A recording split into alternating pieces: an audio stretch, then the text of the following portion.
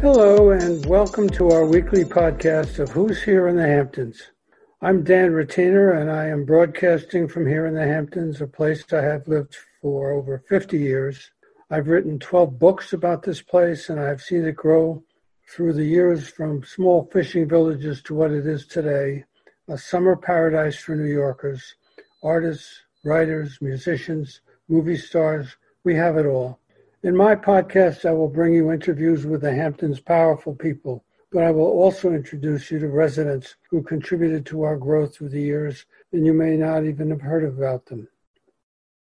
My guest today on the podcast is Chuck Scarborough, the longtime news anchor for WNBC in New York. He's one of the most prominently and well-known newsmen we've ever had, and has been newsman for NBC now for 34 years, which brings in online here for us in 1974. Actually, 36 years. That's correct, Dan. I've been with them with WNBC or NBC4 for 46 years. Quite a stretch. Wait, he's on every weekday night at 6 p.m. And now he's on Dan Retainer's podcast. So we'll talk a little bit about this. I saw in the bio that you said that you are a pilot and were in the military, in the Air Force during the, I guess in the early 70s. Was that it? Were you stationed abroad? No, I spent my entire Air Force career at Keesler Air Force Base in Biloxi, Mississippi, and that was in the early 60s. I had an unusual aptitude, it turns out, for science and math, and had an ambition at the time to be an electronics engineer, Dan. And so I ended up getting tapped by the Air Force to be one of the first 5 U.S. Air Force personnel to train on our very first ICBM.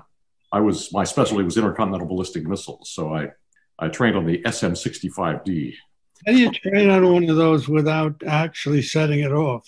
Well, you can't do that. You got, there were lots of safeguards, Dan, for that. Thank goodness there were, because for a time there in the 60s, we were on a bit of a hair trigger. It's just a good thing that both sides had enough common sense to not unleash what would have been Armageddon. I don't know if you know this, but we had a dozen Atlases at the West Hampton Air Force Base in just north of the town there. And they were ready to go when that radar tower out in Montauk gave the go-ahead. They were, yeah. I think they were mainly defensive weapons there. Most of our ICBMs were clustered at that time out in the sparsely populated areas of the West and upper Western states. They were in silos, supposedly hardened against retaliatory attack, but that wouldn't have worked. Well, on the other hand, there is a story that recently came to light that you did about another pilot who happens to be your Uncle Al. Yes. I actually, 2 of my favorite stories, and there are many, 2 of them involve family members, which is a little egocentric, I guess, Dan, but they're wonderful stories. And one of them was my dad, and the other was Uncle Al. The Uncle Al story began when I decided in 2002, as the global war on terror was expanding, there was an uncovered front of the global war on terror in the Philippines. There was an Al-Qaeda-affiliated group called the Abu Sayyaf in the Philippines. They operated out of Mindanao in the southern Philippines, specifically around Zamboanga City and Basilan Island. And we had 500 special forces operatives working with the Filipino military, hunting down the Abu Sayyaf. That group, incidentally, was the group responsible for bombing the World Trade Center in 1993. Wow. That was the first hint we had that Al-Qaeda had an interest in attacking us on the homeland. Yep. I don't think we were fully aware of it at the time. But I went there and spent a week in the field, did a series of I thought, very interesting reports, typical military reports about the U.S. effort in the Philippines against the terror networks. But on my way out of the Philippines, I had to stop in Manila, and I thought I'd check on something there. Uncle Al married my mother's sister, Albion Fernando Summer, from a little town in Pelahatchie, Mississippi. He was a dive bomber pilot in the Second World War. He was in the first attack on the Japanese fleet in Manila Bay. The Japanese invaded the Philippines the same day they attacked Pearl Harbor. And that was when MacArthur left, vowing to return. And when he did return in 1944, it was with Uncle Al and his squadron mates who launched the attack. Uncle Al got shot down. And if you want a colorful story, I'll give you that story about the shoot down, because he was, you want to hear it? Yep. Okay, good. The dive bomber that he was flying was a two-seater tandem aircraft, single engine, pilot in the front, rear-facing gunner in the back. The gunner was a wisecracking New York kid. And the pilot, Uncle Al, as I said, was from Pelahatchie, Mississippi. So they went into their dive and they got hit, and their diving flaps jammed. So when they pulled out of the dive, the plane virtually stood still in the air. It would barely fly. There was so much drag. It was getting shot to pieces, and he ditched it in the bay. In the ditching, Uncle Al got knocked out. Next thing he knew, he was being pulled out of the cockpit as the plane was sinking by his gunner in the back seat. When he could gain his footing, the gunner, in typical New York fashion, snapped to attention in the middle of this air-sea battle, saluted Uncle Al, and said, "Shall I inflate the life raft, sir?" as the water was coming up to their chins. So they got in the life raft, and then it was a race between the Japanese who wanted to capture the down flyers and the remnants of the Filipino army fighting a guerrilla war in the Philippines that they had been since the invasion in 1941, coming out in fast fishing boats from the Bataan Peninsula to rescue them. And the guerrillas won the race, saved Uncle Al into the jungles, made him a major in the Philippine army. He was the first American they'd seen coming back. He led a number of raids on the Japanese until he could organize a return to the fleet, at which point he had acquired a few jungle diseases by eating monkey meat and whatnot. So he was shipped back to the States, met my aunt. On the way out of the Philippines, I thought I'd stop at the Philippine VA in Manila, and found out that there was a fellow there who ran the guerrilla branch. They were very proud of their guerrilla fighters who resisted the Japanese. So Colonel Diacampo was a guerrilla fighter. I met with him, and I asked him if he by any chance had heard about Uncle Al and his gunner. He initially said no. Then I mentioned something about Uncle Al playing a guitar, or he mentioned something about it. I said it was a two-man crew, and he kind of lit up and said, "I remember a two-man crew we rescued. And the pilot, he was from some South state, and he played guitar. And the gunner, he talked a lot." And so I said that was Uncle Al. We pressed on, Dan. We pressed on shooting the story, and we're shooting a walking shot just for cover footage in the story where he and I are walking the cameras at some distance. We still have the microphones on. And he said, "You know something? I remember a song your uncle used to sing." And he started singing this old country and Western tune. Huh. I said, "Wait a minute. Let me call my mother, because I want to verify that this will really tell the story." Huh. And so I called my mother, who was living in East Hampton at the time, not thinking it was 2:30 in the morning when I called. So I woke her up and I said, "Mom, I've got a Colonel Diacampo here in Manila, and he wants to sing a song to you." So he sang the song, and she said, "That was your Uncle Al's favorite song," which verified the story that I had actually found the man who had rescued Uncle Al. Not something way back then. So it was remarkable. That story, by the way, got much more attention from the public out there, from my viewers, than the multi-part series on the military operations. What was the other? You said there were two stories you wanted to talk about. Yeah, my dad was a B-17 bomber pilot. He was shot down on his fifth mission, was on a mission to bomb Vienna. They got hit, suffered battle damage. The whole crew parachuted out over Yugoslavia and were luckily picked up by Tito's partisans, who spirited them out of the country. It was a 2-week hair-raising escape from behind enemy lines. It was German occupied. And it was always a story that he would tell us about his getting shot down and escaping and going back to fly 25 more missions. But I don't know, somewhere in the 80s, I think there was a B-17 that had been restored, which was the plane my father flew, and was flown around the Statue of Liberty on the 4th of July. And my co-anchor, Pat Harper, at the time, we had a little video of it at the end of the broadcast, and my co-anchor said, "Boy, that's a beautiful airplane." And I said, yeah, it is a beautiful airplane. I've always loved that plane. My father flew one in the Second World War. When I got off the air and got up to my office, the phone was ringing. And it was a fellow named Joe Couric who lived in Brooklyn. And he said, Chuck, I've often wondered if you were related to the Chuck Scarborough I flew with and we shot down with over Yugoslavia. Your father. Yeah. And he was a crew member on that mission. And he was the key crew member because his parents were Polish and he could speak the Slavic languages. So they were able to communicate when the men landed on the ground. They had an 11th man on that mission, a combat photographer. So they had photos. He had all these photos of my dad behind enemy lines, my dad with a machine gun toting partisan woman, their escape by truck and by boat, all of that documented. Wow. I did a story on that. I arranged a reunion between the two men, and it was a remarkable story that once again was got a lot of favorable reaction. It seems like the longer you're a news anchor, the more likely it winds up being part of your family. Yes, there is that advantage that you can tell family stories on a broad canvas. That's true. Of all the stories that you've covered all these years, what stands out for you as the most remarkable? Well, there was one in a category all by itself, Dan, and that's 9/11. Yeah. That story changed the world. That story was a story that stands in its own category, and the world tilted on its axis that day and has not righted itself yet. We're still dealing with the repercussions of 9/11, but it was such a comprehensive story, so awful, and took so much of our time. I was home in Connecticut, Dan. My brother's news photographer, my sister-in-law, called and said a plane has just hit the World Trade Center. And Jeff has been dispatched down there.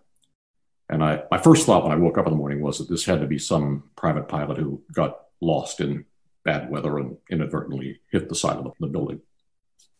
So I went to the window and looked out, and here was this crystal clear autumnal day, which was very perplexing.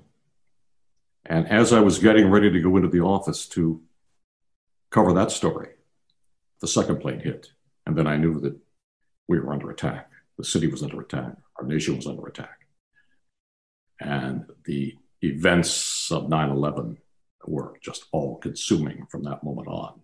We were on the air for weeks straight, covering that, living in the middle of that story. The nearly fruitless rescue effort to try to find survivors. There were precious few. And then the political repercussions that followed year after year as we went out to avenge the attack and to try to prevent another from happening. That story will stand in its own category forever. Well, that morning you were at home. Mm-hmm. Did you get down to the site or back to your office? I got to my office. It was hard because part of the protocol in an attack we discovered was that the city immediately sealed off all entrances and exits. The idea being that if there are any bad guys in Manhattan, we wanted to keep them there. And if there are any bad operatives outside of Manhattan, we didn't want them getting in. So I had to find a way to persuade a friendly police officer that my duty was to get on the air and inform my audience about what was going on as best I could. And that just as his duty was to guard the bridge, my duty was to get to 30 Rock. And he let me through. Thank goodness. So I got there. By then, the building had been evacuated because Rockefeller Center was considered perhaps the next target. We didn't know what was going on that day. We didn't know how extensive the attack was going to be. And if there's one more iconic place in Manhattan besides the World Trade Center, there are two more, the Empire State Building right. and Rockefeller Center, of course. Those two were prime targets, and those two buildings were evacuated except for the news operation. Now, you mentioned a little while ago that we're still following the repercussions of this. Yes. Is it affected, in your mind, what is thought of as news compared to how it was when you first began? Well, I think certainly we've poured tons of resources into covering the war on terror. And what's changed, Dan, over the years mainly has been technology that's revolutionized us. We went from, when I first started, we were using 60 millimeter color reversal film. Yep. with a little mag stripe down the side for sound. And then we graduated to videotape. But the big transition that really changed what we do and changed the environment in which we work was the digital revolution. And computers came along. And we went from linear editing to nonlinear editing. That's a little bit complex, I guess, but we can edit with much more speed now because of the digital revolution. We can cover the world much more easily. We can go live from anywhere very quickly. It's accelerated what we do in a dramatic way. At the same time, it brought us the internet, and it brought us social media, and it brought us a ton of competition. Suddenly, we're all swimming in this much larger sea of information out there, this 24/7 and relentless and of questionable reliability. So we're having to compete with many more sources of information, and we're having to defend the brand like we have never had to defend it before, to try to be a source of information people trust, because there's so many bad ones. There's so much that isn't trust, that doesn't work. No, right. I mean, yes, it's a minefield out there. It's that the internet has done wonderful things for us. It's done amazing things for many facets in our lives, made our lives much more interesting and much easier, let us communicate in many ways that we couldn't communicate before, stay in touch with friends, do these Zoom calls that we're doing right now with you. But it also has opened the door to anybody publishing anything with a possible global audience. And that's where we're having to wrestle with that in many ways right now. Yeah, I read yesterday that the Republican leader of East Hampton said that he was talking about the election, and he said, well, now we know there's been all this fraud. The real question is what can be done about it. And it just struck me how what passes for news, being in the media myself, mm-hmm. and going back as even farther than you, sir, mm-hmm. is how it's changed in so many ways that make it much more difficult to be trusted. It does, yeah, and we're all also we become much more divided, as you know. I mean, we're treated in these different political camps, so we are more skeptical. I think, as I'm talking about a viewing audience, more skeptical of what we're seeing because we are subjected to all kinds of unreliable information. Or we believe more of what we see. We believe more of what we see, but it isn't true. Oh, that's the other side. Yeah, I don't know. Yes, I think certainly there. So we can have somebody say something like that, which is not true, as if it were. Well, yeah, yes. I mean, that's the rub. That there's a lot of information that looks awfully reliable. It has the gloss of authenticity, but it may not be. Again, that's why we have to be, as viewers, careful about what sources we get from which we get our information. Try to find the most reliable. I also think that it's not helpful that we can retreat into ideological camps and balkanize our viewing. We can, if you're a liberal, you watch MSNBC and you get a nice little feedback loop. All your prejudices and all of your views on the world are reinforced, and you don't hear another view. Likewise, if you're a conservative, you watch Fox News, the same thing happens. So I think as viewers, we do ourselves a disservice by kind of parking ourselves in front of something that reinforces all of our ideas and refusing to expose ourselves to opposing points of view.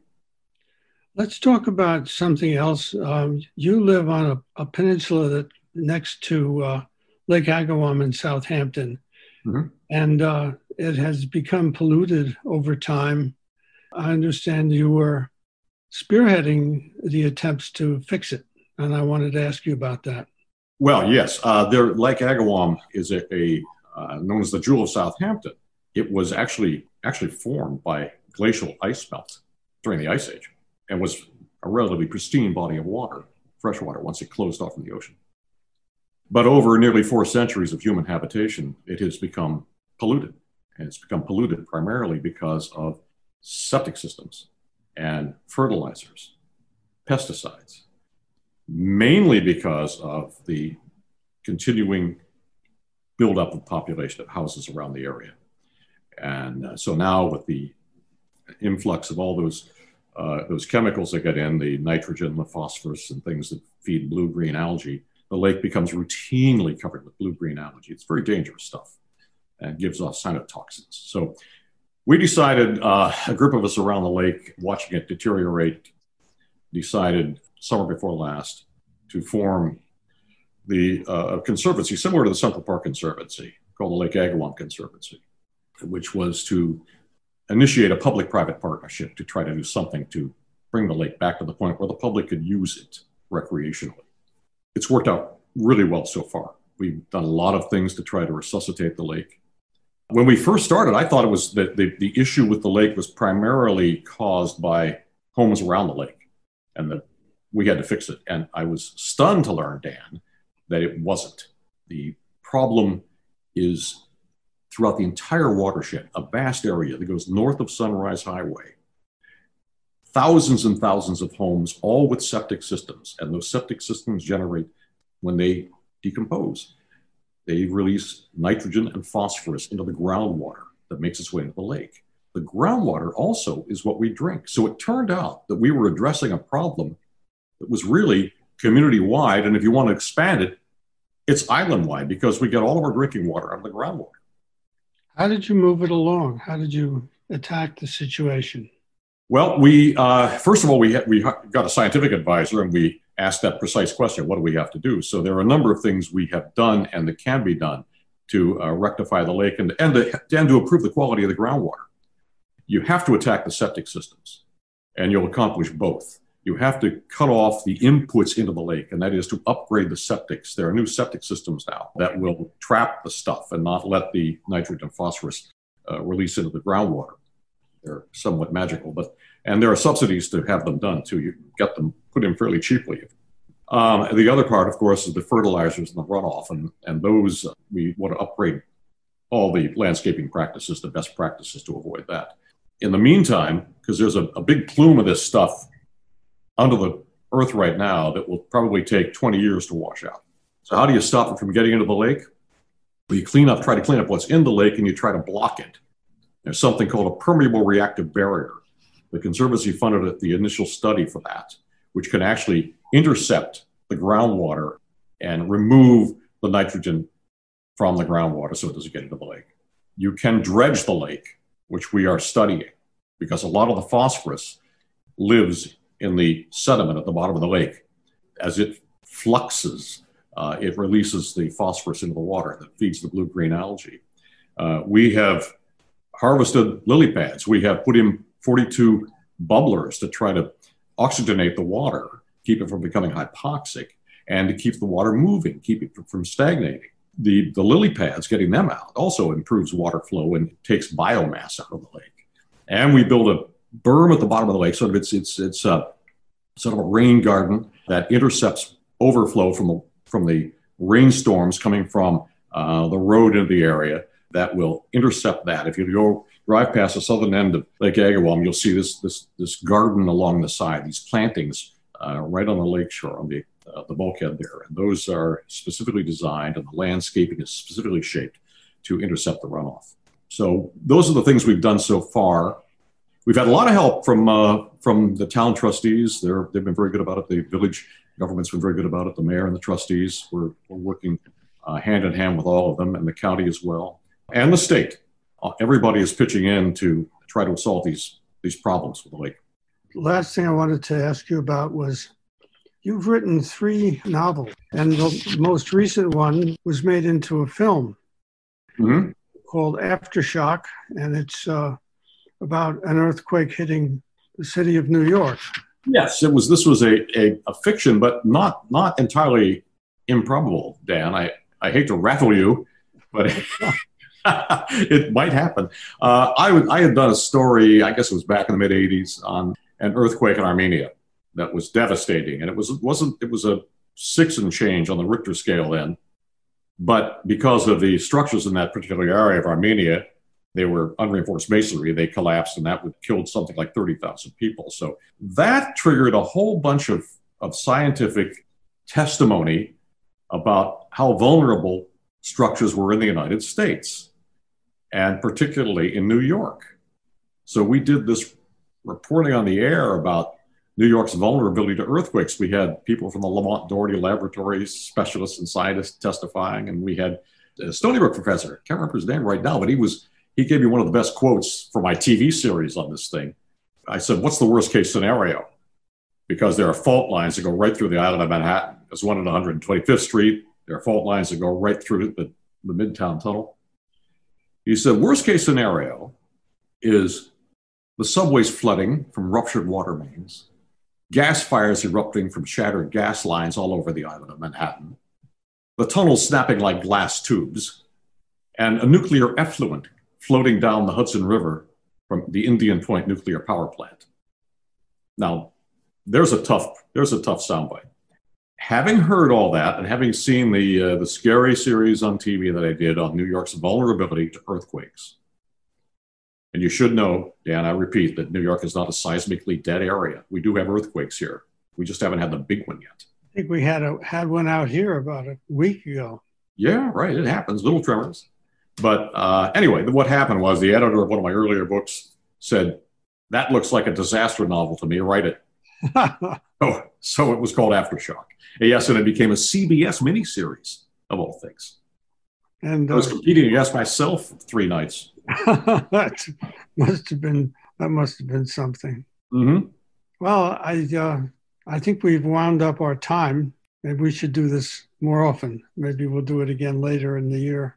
Yeah, it's a pleasure talking with you, always. I enjoyed it immensely, and that you're a wonderful asset out there in the East End of Long Island. Well, thanks for coming. Chuck Scarborough, our longtime NBC newsman, and we've been talking with him about World War II and the various airplanes and lakes and disasters. Thanks for coming. You bet. Thanks, Dan. Bye.